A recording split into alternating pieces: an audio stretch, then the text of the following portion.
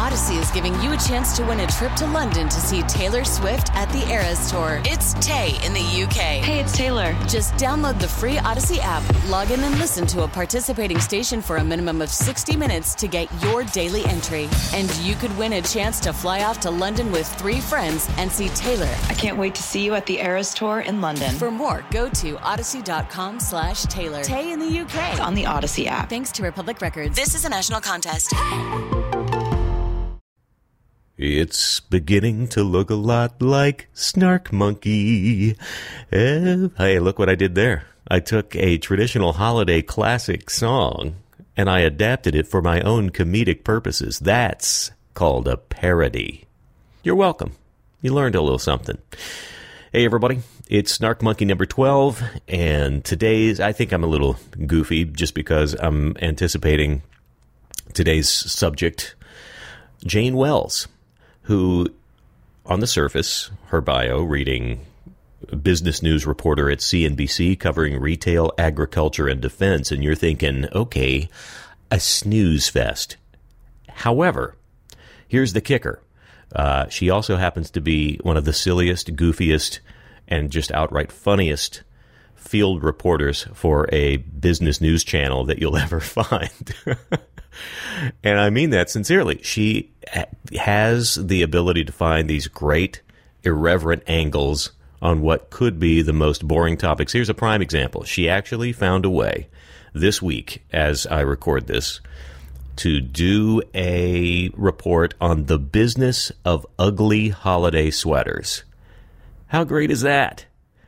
In fact, you can go look that up and check out her unique take on what that means as she wears a total of 6 extremely ridiculous holiday sweaters and does a sort of very non-sexy striptease to reveal them over the course of 1 hour. It's pretty funny stuff. And she's got that great take and still puts out the information. We cover all this in the podcast, but really interesting story and another cool one that takes a bunch of left turns from what her goals were to what she's doing now. So enjoy this. CNBC reporter Jane Wells. Here's Snark Monkey number 12. And deck the halls with boughs of Snark Monkey. See, as Letterman says, there is no off on the Genius switch. But luckily there is an off switch on the microphone. Okay, good.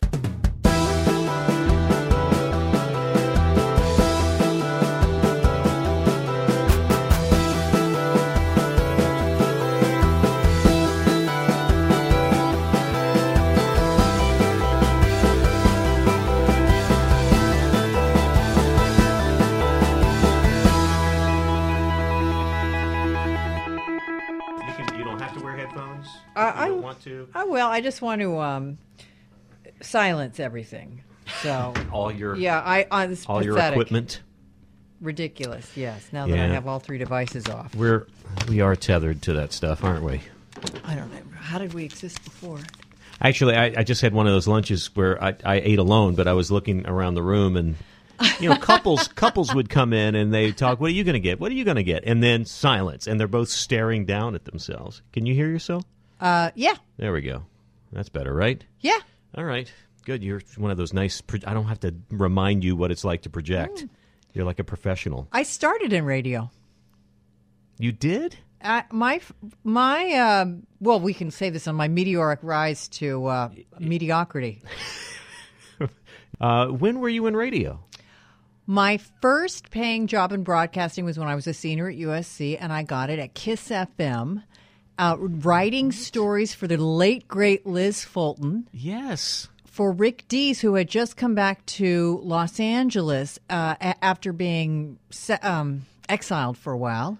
Well, he had come to L.A. after the success of, Disco Duck and all that. He had been in Memphis. Yes. And I know this because I worked at KISS FM not too long after. This is so weird. I didn't know this, Jane.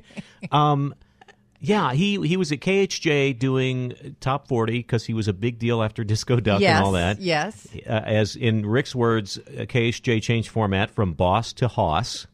They went country. He dropped off the face of the earth for a little while, and then KISS hired him, and he became the biggest disc jockey in the world. This was 1982, fall of 81 when I think they were paying him the outrageous salary of $100,000 to come back to Los Angeles. Big news. And big news. Yeah, so here I was writing for Liz, and then Liz hadn't had, if anybody in radio remember Liz Fulton, she had that wonderful, like, 6-pack a day voice. Yeah, she was, yeah. And she lived it. And she hadn't had a week off in forever, so she goes into Jerry DeFrancisco, the program director at Kiss FM, and says, I need to have a week off, and I'm taking next week off, that kind of thing. And he says, well, I don't have anybody to replace you. And here I am, 21 years old. I have a tape, Mr. DeFrancisco. So he puts the tape in, and he's like, tomorrow I'm trying you out on the AM side. Now, the AM side was Christian, K-Praise, KPRZ. Right, which a couple of years later changed to Music of Your Life, show tunes. Yes, they brought in Don, oh my gosh. No, I've written a Bill. I don't know. I'm sorry. And they brought in a bunch of classic guys. Anyhow, I went on the Gary next Owens. day. Gary Owens, thank you. Jeez. Yeah. I couldn't sleep all night, and I went on the air the next morning for KPRZ, and I did. It was fine. He's like, fine, you're next week with Rick Dees. So my FM radio debut of my entire life was doing the morning news with Rick Dees. All right. Now, this is blowing my mind a little bit, only because you and I didn't really know each other at USC, but I knew of you. No, we knew each other. The summer of love, but that was not with each other. No, not with each other. I don't know that you were aware of me. I think that you've made that up. But you were. No. There was an office on the campus of USC when I was a freshman. I hate to do the math here, but I was a freshman, and I was working in the thematic option office. So was I, yes. Yeah, and that was this honors program that they came up with to make it seem like I got totally bamboozled into taking this thing. Oh, your grades are so good, and you've got such good scores. Wouldn't you? I mean, they played to my little freshman ego, and so all of a sudden I'm writing 15-page papers on Antigone. While I'm getting a D for the first time in my life. I was working so hard, and my roommate in freshman comp is writing a page and a half on eating pizza on the weekend, and he gets an A. Yeah. So that thing kicked my ass. Anyway, I was doing work study at the thematic option office, and ended up working for a woman named B.J. Haitley, who is still around and writing books, and she's got kind of a very interesting career. And for some reason, you were pointed out, and to me, you were this exotic kind of edgy kind of. I don't know. There was something that my memory of you is that you scared me a little bit. Oh, thank God! You were like worldly and whoa. Yeah, I don't want to make that sound bad. No, I love it No. because that was not my image at all. My image at all was that I was desperate, lonely, hungry. Okay, maybe ambitious. That was it. Maybe that was it. I don't know, but I have a distinct memory of you, and then I don't think I ever saw you again until years later. I was working on the radio at the dearly departed FM 101.9, and it was the night that the Beatles were releasing that new single, "Free as a Bird." It was part of the anthology that they were broadcasting. I happened to be on the air. I think it was on a Friday or something. I was filling in for somebody, and this was before the internet. They were releasing it via satellite, and we were going to pull it down and play it on the air, and you, as a KTLA Channel 5 reporter in Los Angeles, were assigned to come into the radio station and watch the exciting process of pulling a song down off the satellite. And you were in the studio. You interviewed me. I think you ended up using some footage. You shot some B-roll of the studio, and then you left. And I spent the next 2 weeks going, why did I know that woman? Why did I know that woman? Why did I know that woman? Wow. And it wasn't until I saw you do a report on television where I went, that's the same fucking Jane Wells that I was scared of freshman year. Who was exotic. Who was exotic. And the thing that threw me is that you had become blonde at some point. Right, I was no longer exotic. You were not. You were a dark, exotic creature in No, USC I years. wasn't. Yes. And then the next time I see you is a Taco Bell in Burbank. I But think that's I a had whole my different- kids with me then, yeah. That's a whole different story. So anyway, in 1984, I had taken a semester off from USC. I went to do radio back in Texas, where I grew up, put a station on the air, had been there a couple of months. I'd taken the semester off because USC had enrolled its film school, which was very hot at the time. Right. Well, and still is. And very much so. But they didn't have the facilities to handle all the people they had accepted. And so they told, like I was a junior, I guess, at that point, they said, well, we're not going to be able to let you take the classes you're supposed to take.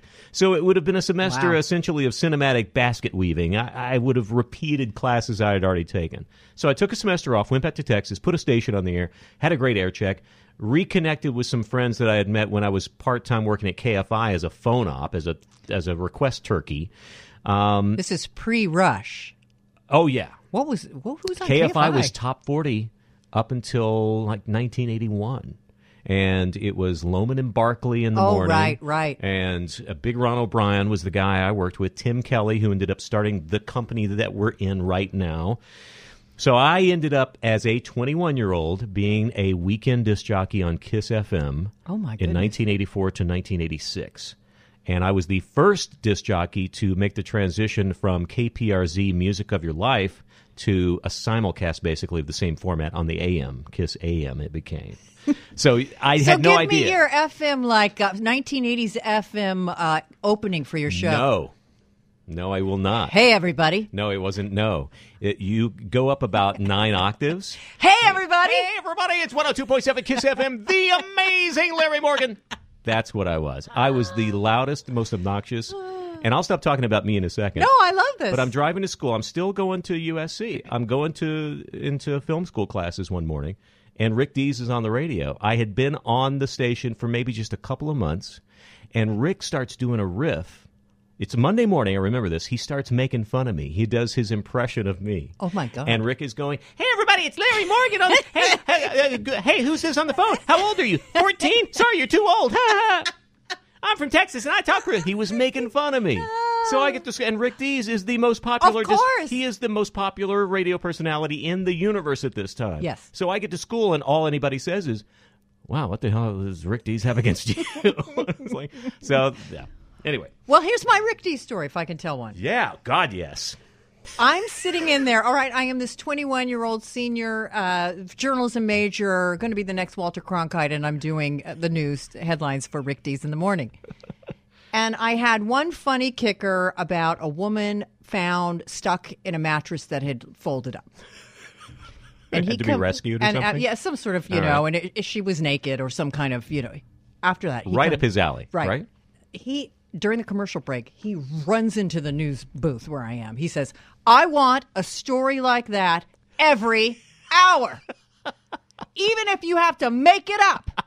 I was like, Rick, I don't make up stories. I just report the news. I'm a journalist. I'm a journalist. But then, of course, I secretly went through and found anything that I could remotely stretch into another, woman. Yeah, Kim, the modern day version or the old version of Kim Kardashian's butt. So he was happy with you, kind of. He was, but I'm sure at the same time he's thinking, when he was, holy cow. Because I'm not talking like this now. I'm like, well, Rick, in today's headlines, the school board has decided, because I'm about ready to crap my pants. I'm so nervous. Well, Rick, and finally, a woman found naked in a mattress.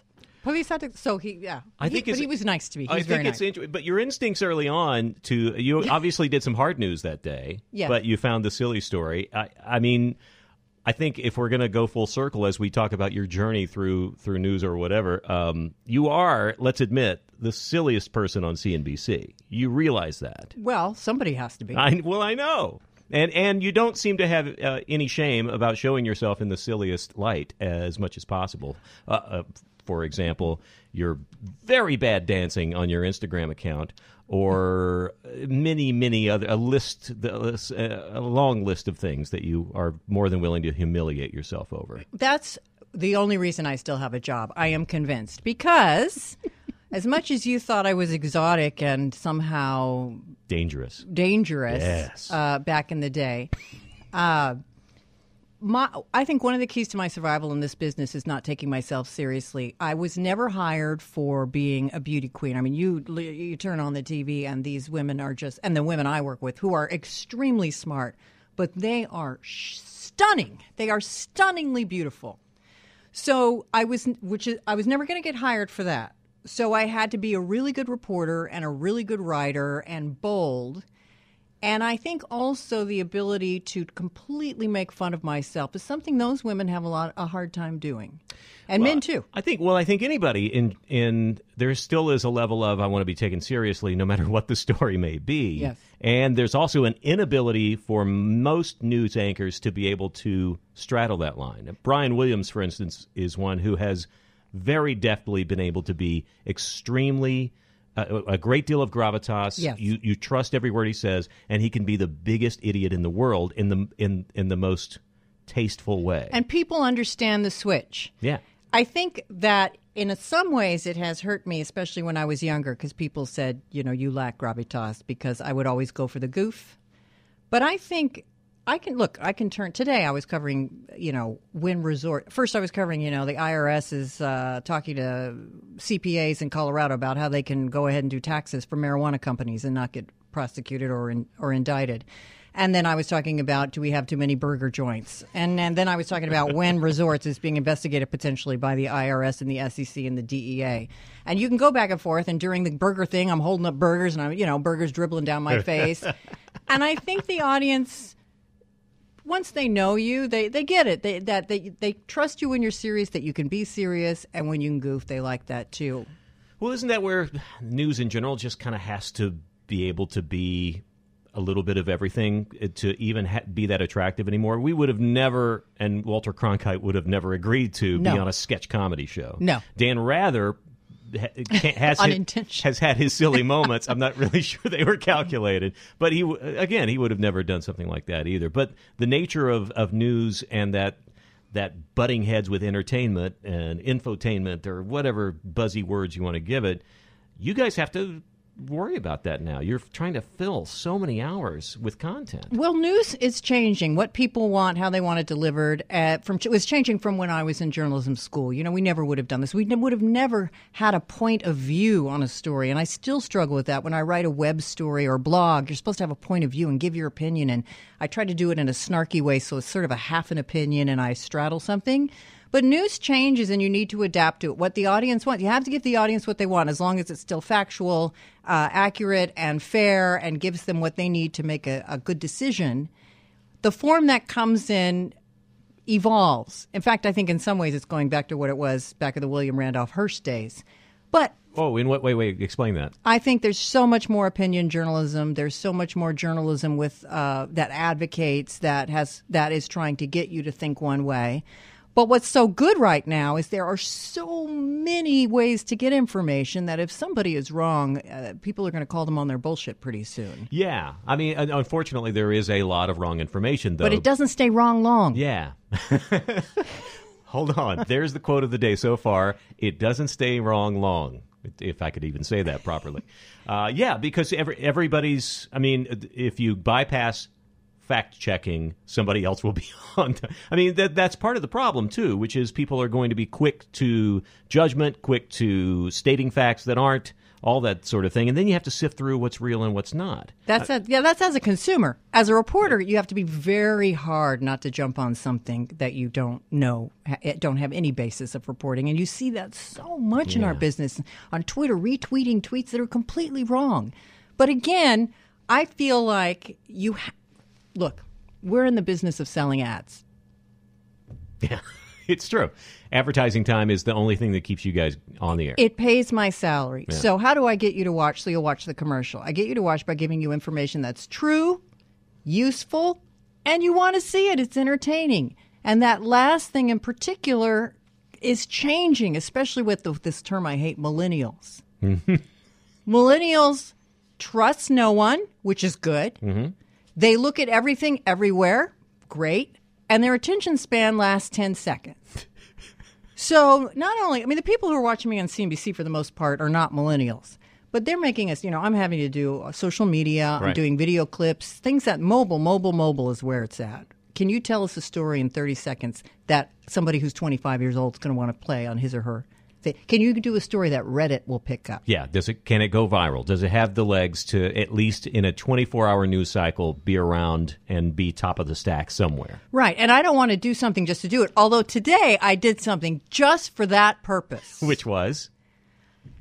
A test preparation company called Catalyst has come. They help you prep for the SAT. Mm-hmm. They have come up with 3 geometry questions for the SAT based on Kim Kardashian's butt. From just last week? Yes, like is that what I saw you tweeting? What is the What is the radius? What is the perimeter? Radius, as someone said. That's somebody beautiful. called her a trapezoid.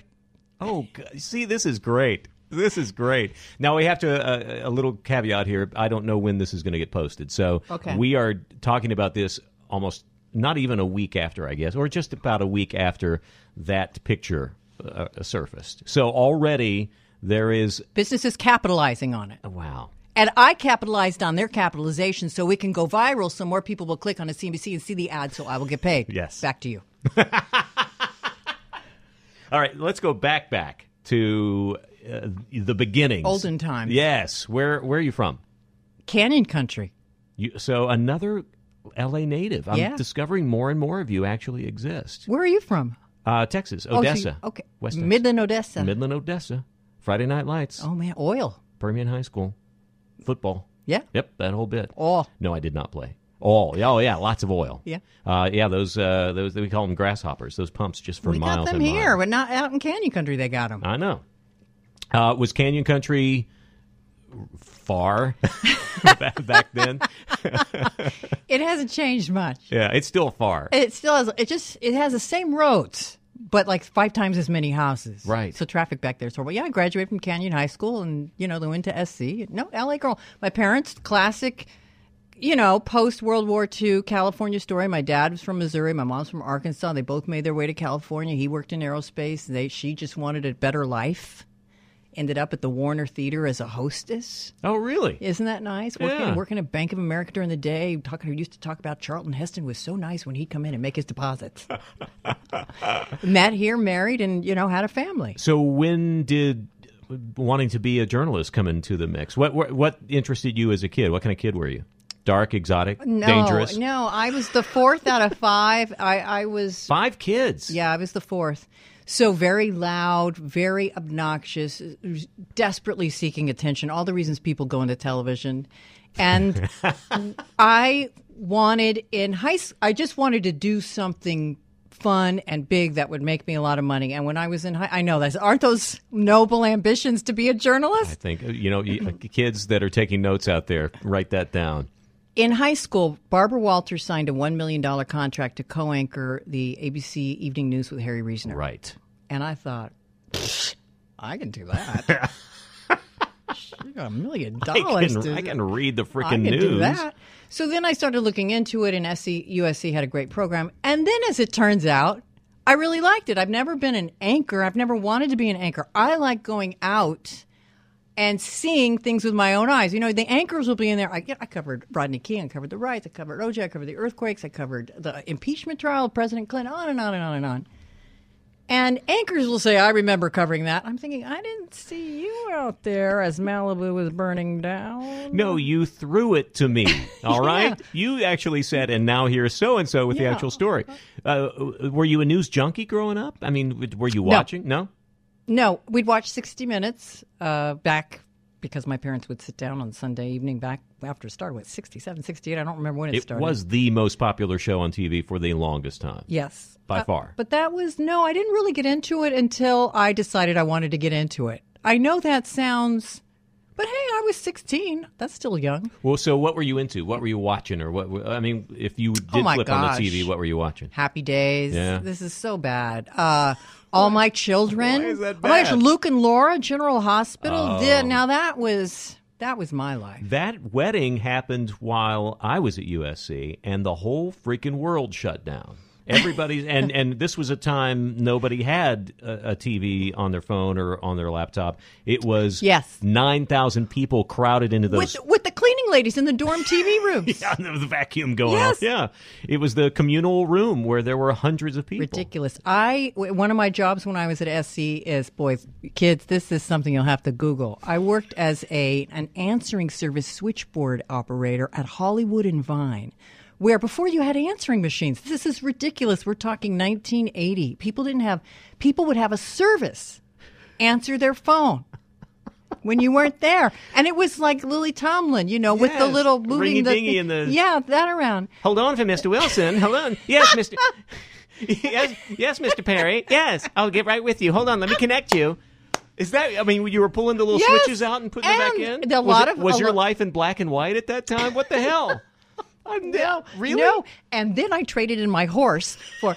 But we had a lot was of Hollywood and Vine just a dirt intersection? It was. Hollywood and Vine was the trolleys coming so much by? worse than it is Oh now. God, it was nasty, scary. Yeah. Well, remember where Kiss FM was, Sunset Oh, and yeah. Vine, which now is gorgeous, and there's a Starbucks, and but that B of A across the street there. You go to the ATM in 1984 around that time, and you were putting your life in your hands. Yes. Yeah. No, so my Luke and Laura story is Yes. there were all these Hollywood celebrities that I would answer, and one of them was Anthony Geary, who was Luke. I will not. If you're out there, Mr. Geary, I will not reveal a thing. Did you listen in? Well, sometimes you would not know that he'd answer the phone and you'd get in, or the people who would call and leave messages. Listen to this. It's going to be in the book one day, I hope. No book. Oh. Everybody says, "Oh, you should write a book." I'm like, "Why kill more trees?" Do you go to Barnes and Noble and see the autobiography section? It's like, Lena Dunham. Yeah, everybody. Who cares? What are you, 10? What do you... My Life So Far. Yeah, quit Volume killing 1. trees. Yeah.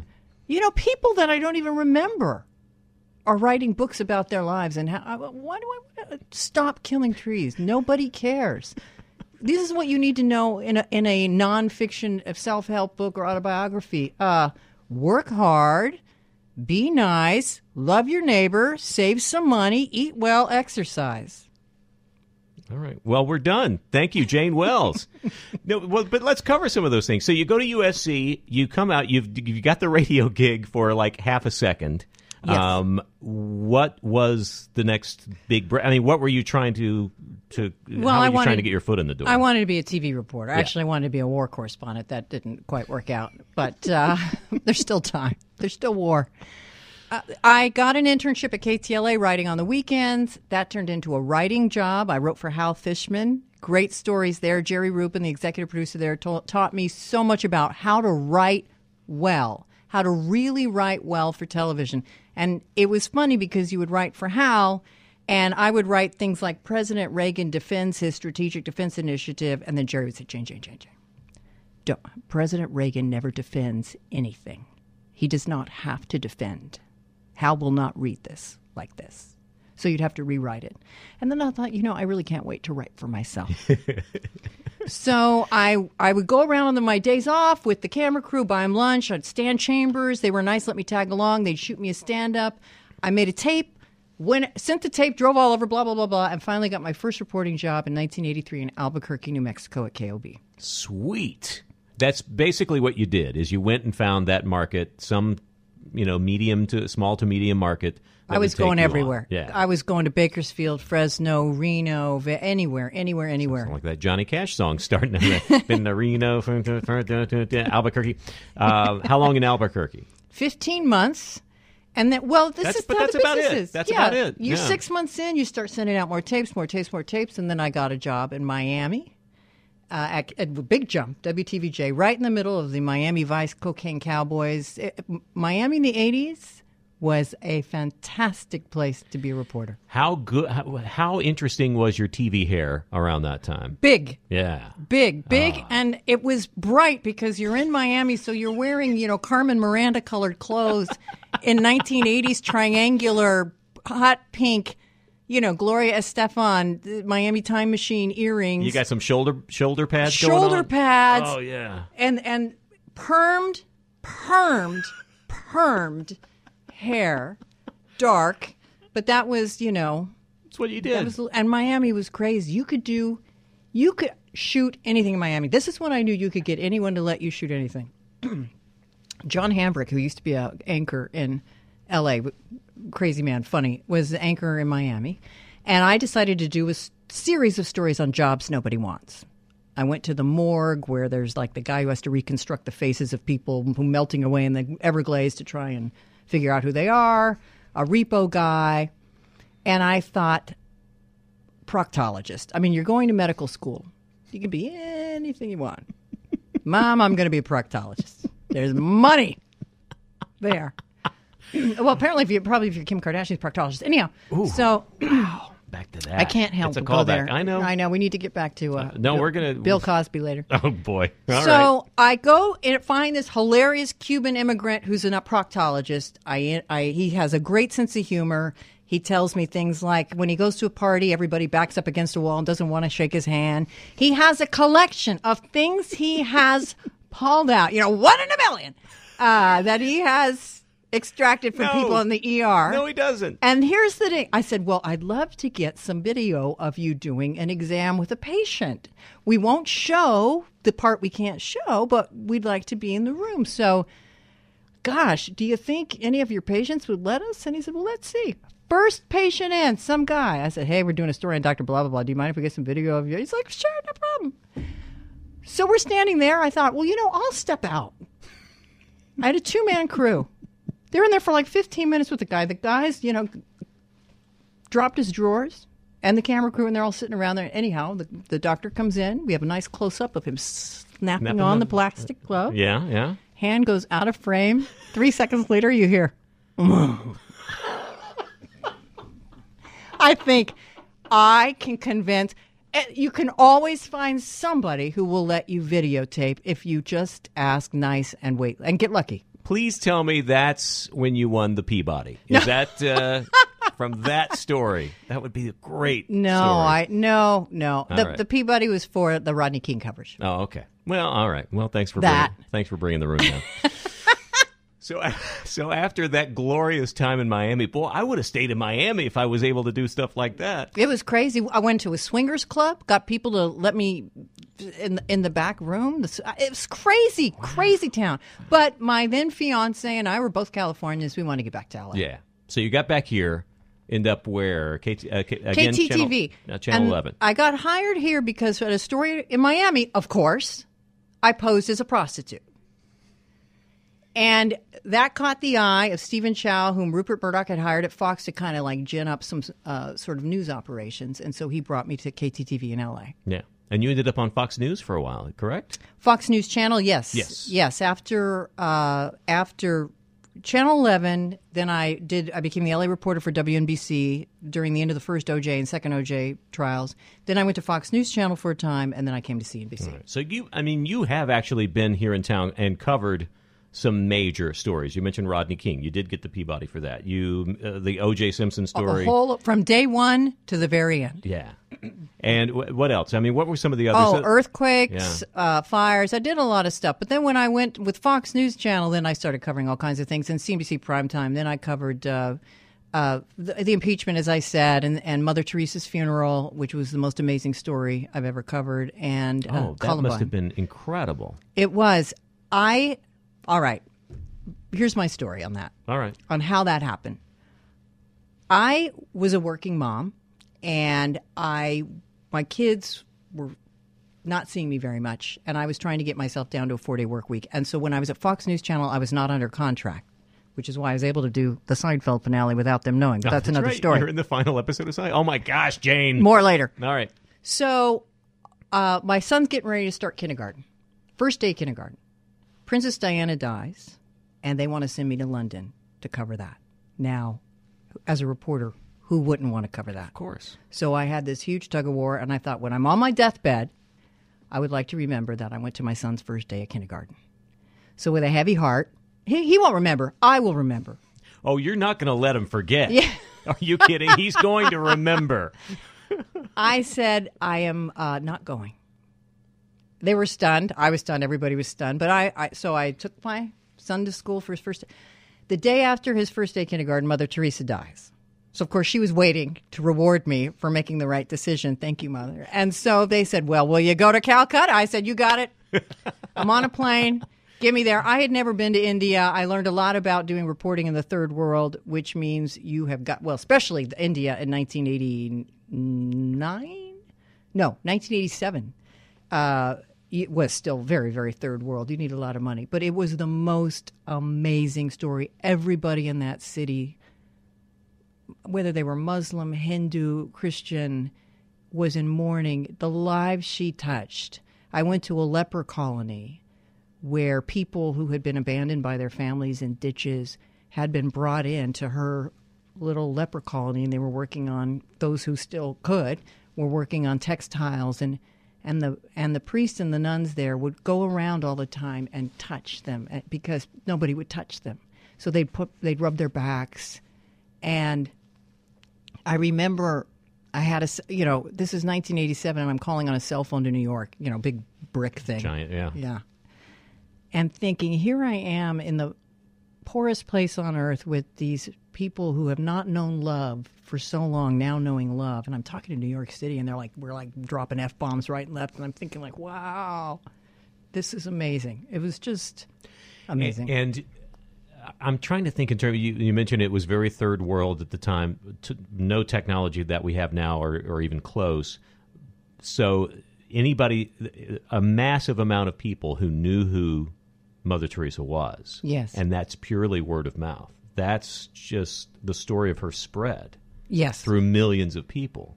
That funeral, and I felt so much more honored to be able to cover that than for all the tragedy and the good works of Princess Diana, and that was just such a sad story. To go to Mother Teresa's funeral and to see the people she had impacted really meant a lot to me. Yeah, wow, that's great. And so you come back. When did CNBC become a full? Oh, no, we got to go do Seinfeld. Okay. Oh, it's a great story, in my humble opinion. If I remember, you're talking to Geraldo Rivera Correct. On the final episode of Seinfeld. Yes. The much maligned and debated final episode of Seinfeld. Yes, which I'm still getting checks for, by the way, for $1.35. Of course, it's on every day. I love it. There are billboards up in town. Seinfeld on. Well, the show's still funny. Oh, yeah. The finale, maybe not so much, but the show. So I had covered the second OJ trial for WNBC and for Geraldo's show on CNBC. Then I went to go work for Fox News Channel, not under contract. I get a call from Castle Rock Entertainment on my birthday saying, would you like to be in the final episode of Seinfeld? Of course, I think they're joking. I think it's a prank. It's my birthday. And I think, oh. Turns out it's not a prank. I say, of course. Well, you can't tell anybody. I said, no problem. So I show up for the day of the shoot. I get put in one of this little trailer. This is pre-internet, so I have to sit in the trailer all day. They give me only my lines with like a big number across them. So if you tried to fax them out secretly, they would know who it came from. Back in the pre-internet days. So I go in the makeup trailer, and there's Julia Louis-Dreyfus getting her makeup on. And then, Michael Richards walks in. And they're like goofing around, and I'm sitting there going, holy shit, I can't tell anybody. There's freaking, Elaine. And this is in their final hours. Oh, I know. And they're like the laughing, and they have no idea who I am. They're like, oh, hey, hi. I'm like, hi. So I go out, and I have a big thing, a big line, because I'm recapping the trial for Geraldo. And Larry David comes over to me, and he says, I know you work in news, but I'm asking you not to tell anybody what's going on here. He had been a huge fan of the OJ trial. That's why this all happened. He was watching that and watching you report on it. That's why he wanted Geraldo and the trial coverage as part of the finale. So I said, well, there's a lot of things in my life I've been told that I can't tell, especially in this business, even during the OJ trial. Like what? I said, I can't tell you. So I do my lines like he said, just do it like you would. So I just do my lines like I would, like if I was a reporter. Then he comes up to me and he says, and by the way, Jerry Seinfeld's over off the side laughing his ass off, thinking that's the funniest thing he's ever, because of course they wrote the lines. I'm thinking, I'm making Jerry Seinfeld laugh and I can't tell anybody. Larry David comes up to me and he says, after I do it, he says, no, more like you did it for OJ. And I'm thinking, well, it is, but I know what he wants. He wants me to play a TV reporter playing a TV reporter. Right. So instead of saying, so Geraldo, it just went on and on and on into the night, I went, so Geraldo, it just went on and on and on into the night. And he and Larry David are like, oh, Jay, that's great, that's great, that's great.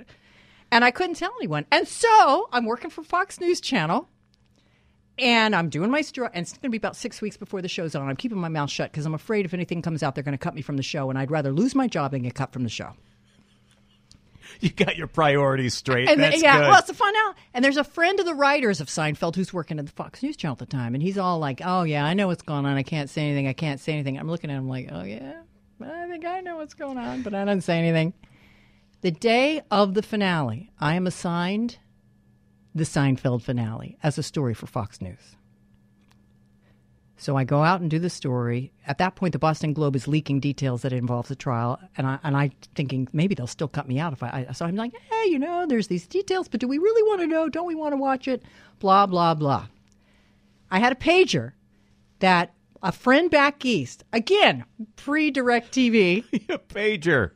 free this. As soon as I appear on the Seinfeld on the East Coast, page me 1111111, and then I'll know. I get it 1111111. I call my boss, the bureau chief for Fox News Channel, who's at a Dodgers game. I said, hey, Fred, I just want you to know I'm in the Seinfeld finale tonight. Long pause. Cool.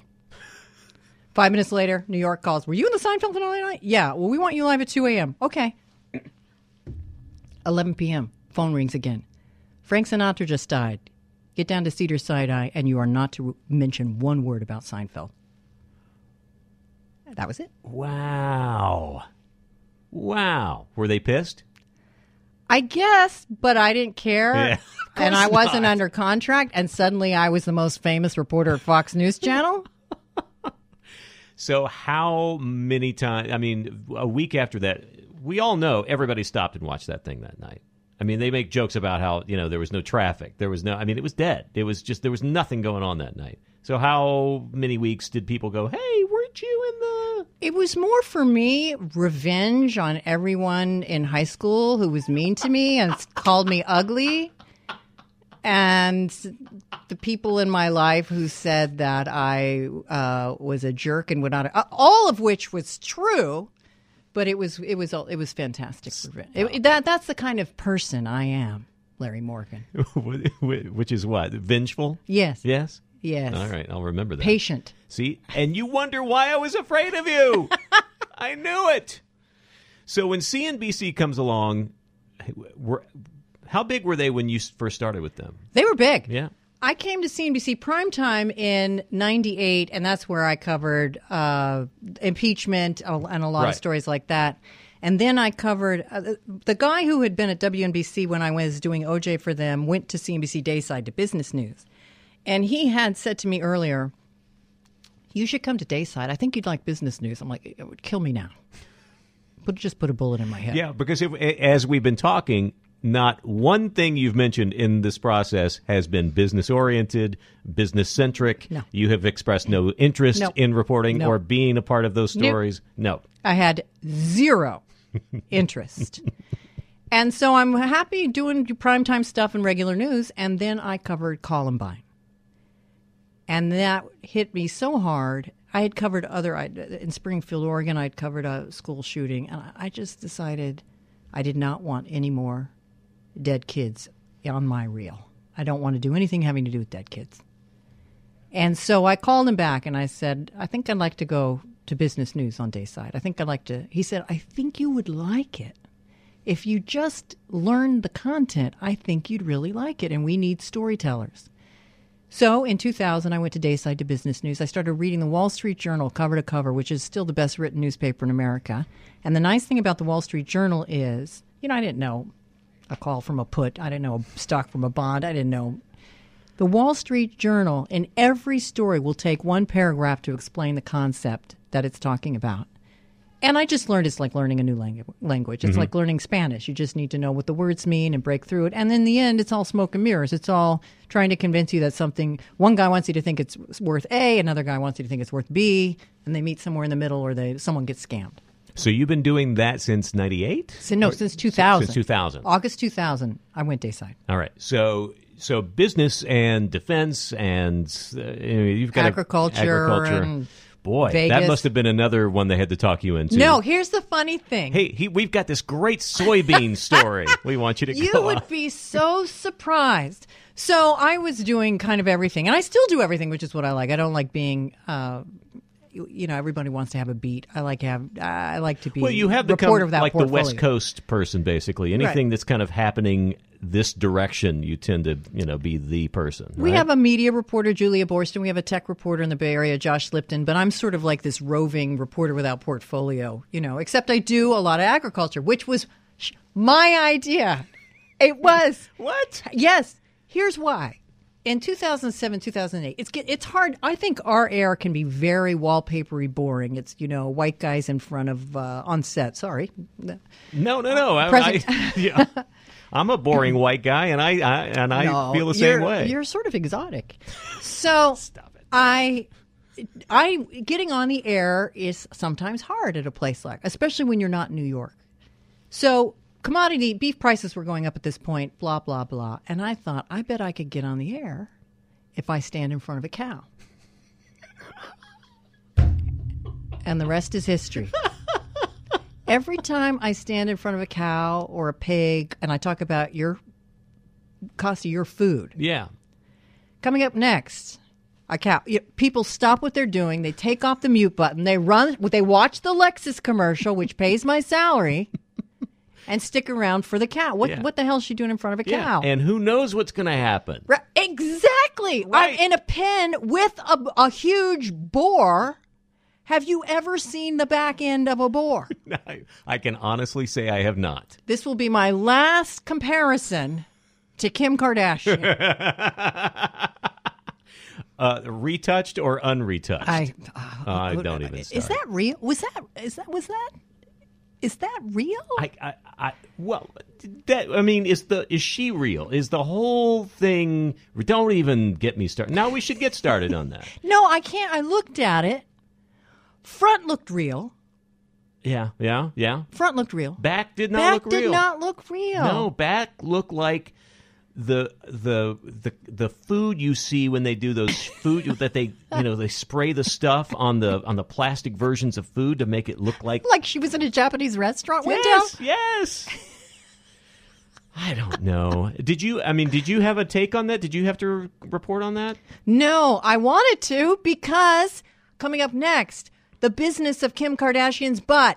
All right, you take the mute button off. You watch the Lexus ad. Lexus ad, blah, blah, blah. That is a great tease. Yeah. Why wouldn't that go?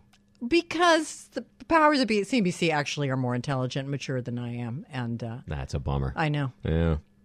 What's 2000 to now, Yes. You've seen, especially in technology and communication, have seen things change drastically. What's probably is the internet in general just kind of the biggest story? Is that I maintain that a lot of people were talking about we'll never see another Beatles again or whatever. I feel like the internet is the Beatles of our generation. I mean, it has changed everything. It's the thing that it's a sea change in terms of how we deal with almost anything. Wireless internet. The fact that I call my phone my portable brain. We don't have to retain any information. We don't really need to know anything as long as we have our phone, which is for better, for worse. And then the smartphone would be the other component of that, whether starting with the iPhone, actually starting with the iPod to the iPhone, to the Right. and the smartphones that followed. I try to explain to my kids what it was like before you could go on Wikipedia and find out incorrect information for your history paper. I can't quite remember We how. had encyclopedias. We'd go to the library. I can't There even were old remember how we. newspapers. I can't even remember how we communicated with each other because I'm caught up in it too. I mean, I was making fun of the couple at lunch that ordered their food and then immediately started staring at their phones in silence for the next 20 minutes. But I do the same thing. My eyes gravitate to it. I have to kind of see who's posted what or who's done what or who's posted a Instagram of them dancing poorly on the set somewhere. I find myself, finding entertainment in those. I don't know that I have a quiet moment. I these think days. that's the problem is we don't know how to even do just one thing at a time. I mean, how difficult is it just to drive your car, which is what we should be doing? right. without looking and checking. And Yes. you feel the vibration or you hear the ding Yes. and you just...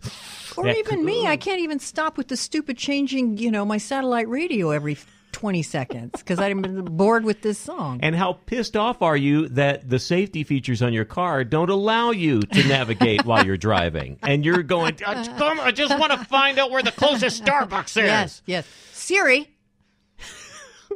So what do you seem to be covering most these days? What's the most common thread? I right would now? say that two things are defense because still in Southern California, aerospace and defense is a big deal. But also I do a lot of space, and I think SpaceX is a really exciting story and has shaken up everything. And it's actually shaken up the status quo.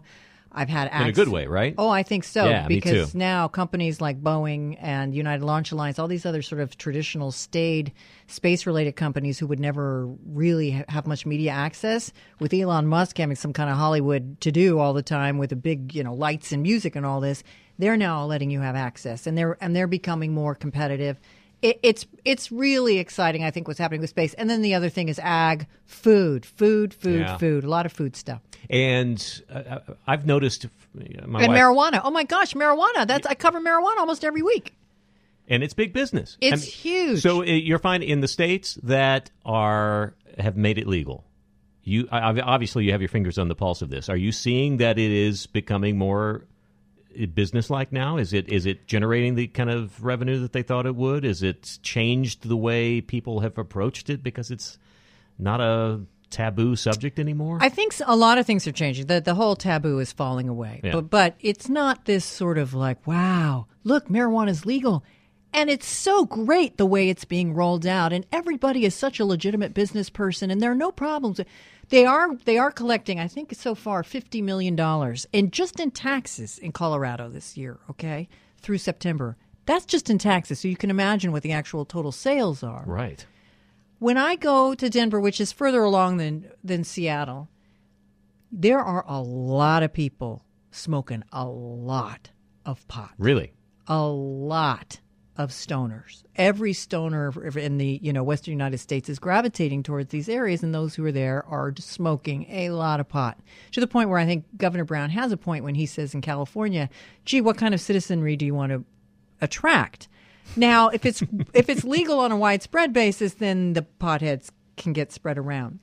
The investors, the business people involved, run the whole gamut from, Cheech and Chong, I'm going to make $1 million now doing product I know very well, to Wall Street guys, mostly guys who see this. They want to get on the ground floor, and maybe they use, maybe they don't use.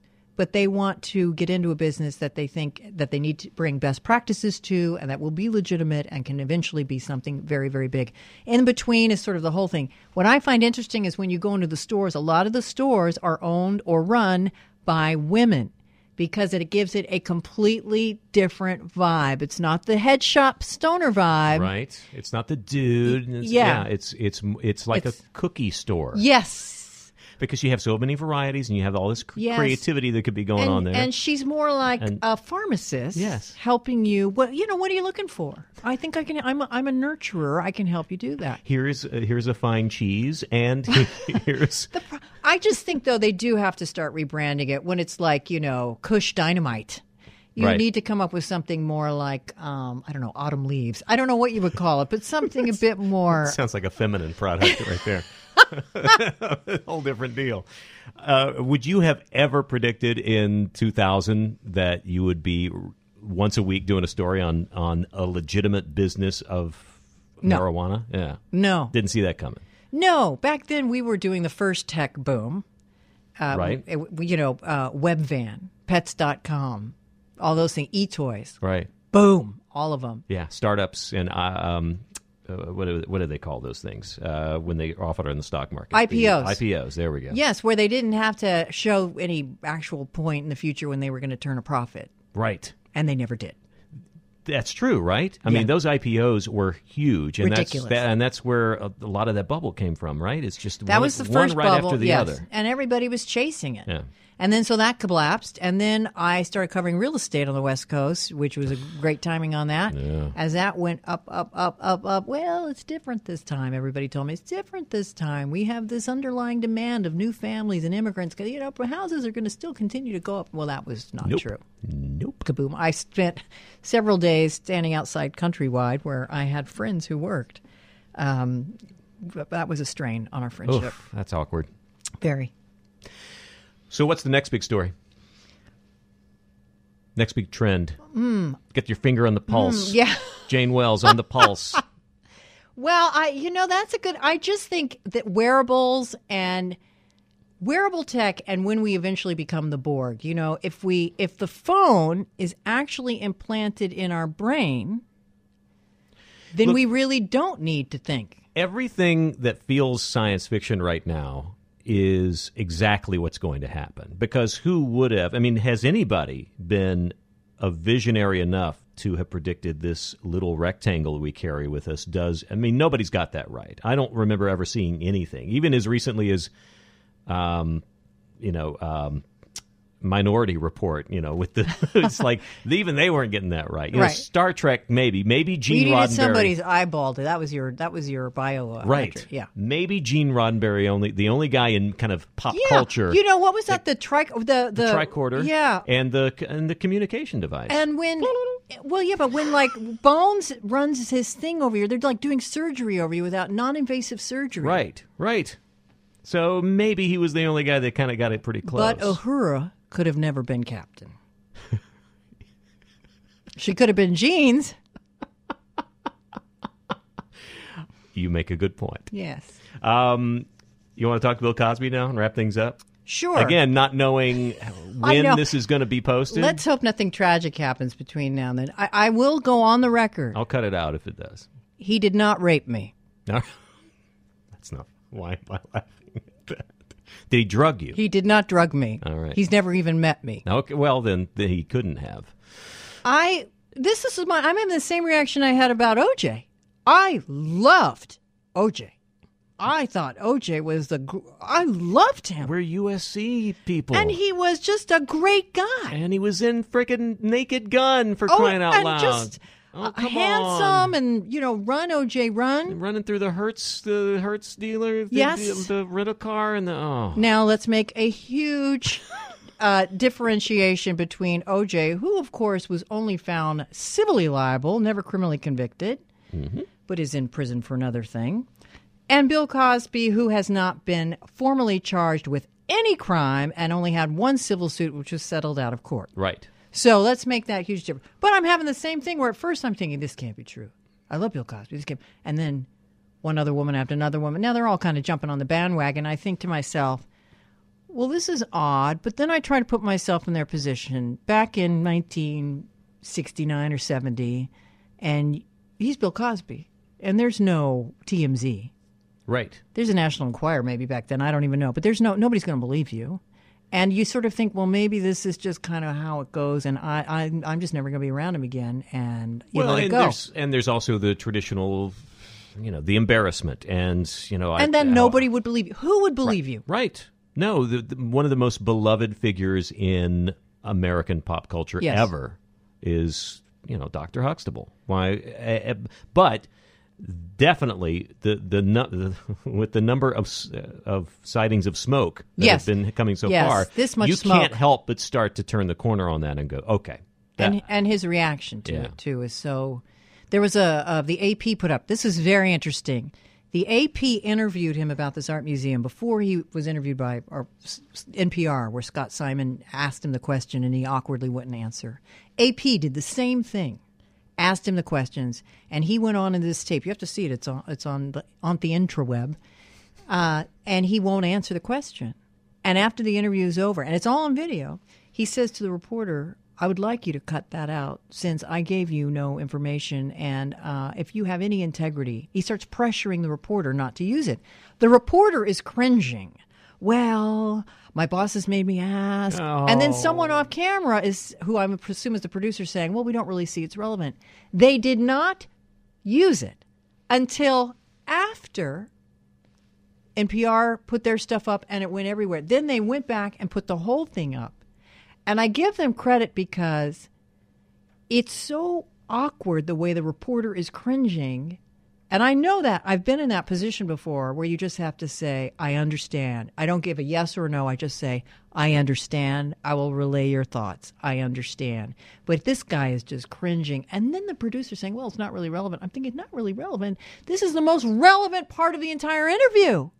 And they didn't use it. But to their credit, they went back and they've done sort of a mea culpa and put it out there now. Yeah. Ooh, boy. Sorry. No, that's okay. This is just, I mean, I don't even know how this is going to play out. It's not like Jim Wise, not like your Jim Wise podcast, is it? He was fun. He is funny. Oh, you listen to that. Larry. What? I'm a snark monkey. Yay! I think we're done. Okay. It's been an hour. I love you. And I love you back. Where can people find you? At Jane Wells on Twitter and at CNBC.com. Yeah. And then you just pop up. And I'll see me in front of a cow. Search Jane Wells cow pig. Speaking of which, what's the deal with Geraldo Rivera? I'm sorry, that was I was going to ask you that question anyway. Oh, okay. What's the deal with Geraldo? I mean, seriously. Here's my memory of Geraldo. Okay. 2020. Back in the day. Oh, serious? Long flowing hair. Yeah. The investigative journalist. Yes. The one that everybody wanted Unafraid. to be. Frickin' Doonesbury was incorporating him into, strips. He was setting the bar for what that was like. Yes. But he was wearing the leather jacket and the tie, and he was, on the edge. He was the first guy to make himself part of the story. Right. Now, definitely the jump to the shark moment for him was Capone's vault. Yikes. Which, for those of you who don't remember that, Google that. Big special. They opened it up. There's nothing. And he starts tap dancing. However, he did sort of come back because his coverage of the OJ trial was the most watched coverage of any show. I don't know. Rivera Live on CNBC. I guess that's right. No, it was. Yeah. That was what people watched. All right. So what's happened to him? What's the deal with Geraldo? Well, I can't speak for him Nope. now. I don't want you to. I want your impression. Here's my impression. When I first was told that part of my job for being with WNBC was to cover the OJ trial for CNBC for Geraldo's show, I was not happy because he had his daytime show where, throwing chairs, breaking noses with neo-Nazis, and I thought he was a bit of a showboat. And I said, I will do this, but I'm going to do things my way. Ooh. Yeah, there I was. That's scary. Well, one important thing I learned from Geraldo is kill him with kindness. I would be on his show. He never, ever once told me how to report the story. He never. All he did was build me up. He would lead into me. And now let's go to Jane Wells, who really is the top reporter on this story. And always, Jane Wells, great job as always. Jane, you're all over it as always. Jane Wells this, Jane Wells that. And I'm starting thinking, I like this Geraldo guy. He's smart. So he was so good to me. And then we finally met. We were bi-coastal. And the first time I met him, he's like, "Hey, Janie," and he comes right for the lips. Oh, yeah. And I turn. That giant mustache coming at you. Oh. And I turn, and he gets the cheek. And that was the only time. And I thought, well, I'm sure he does. It's a volume, it's volume. You do it enough times, you're going to score. Yeah, you're bound to get a strike once in a while. Yeah, yeah. And he was so nice. He was so nice to me and so good to me. All right. That's a good Geraldo story. All right, I think we're done now. Okay, that's fun. Will you come back? Will you talk about myself? Yeah. Oh, don't get between me and microphone. Can you come back and talk about how the cow attacked you, or yes. whatever the next big story is going to be? Next time, farm report. All right, fight on. Fight on. Get a monkey. Get a monkey. Odyssey is giving you a chance to win a trip to London to see Taylor Swift at the Eras Tour. It's Tay in the UK. Hey, it's Taylor. Just download the free Odyssey app, log in and listen to a participating station for a minimum of 60 minutes to get your daily entry. And you could win a chance to fly off to London with 3 friends and see Taylor. I can't wait to see you at the Eras Tour in London. For more, go to odyssey.com/Taylor. Tay in the UK. It's on the Odyssey app. Thanks to Republic Records. This is a national contest.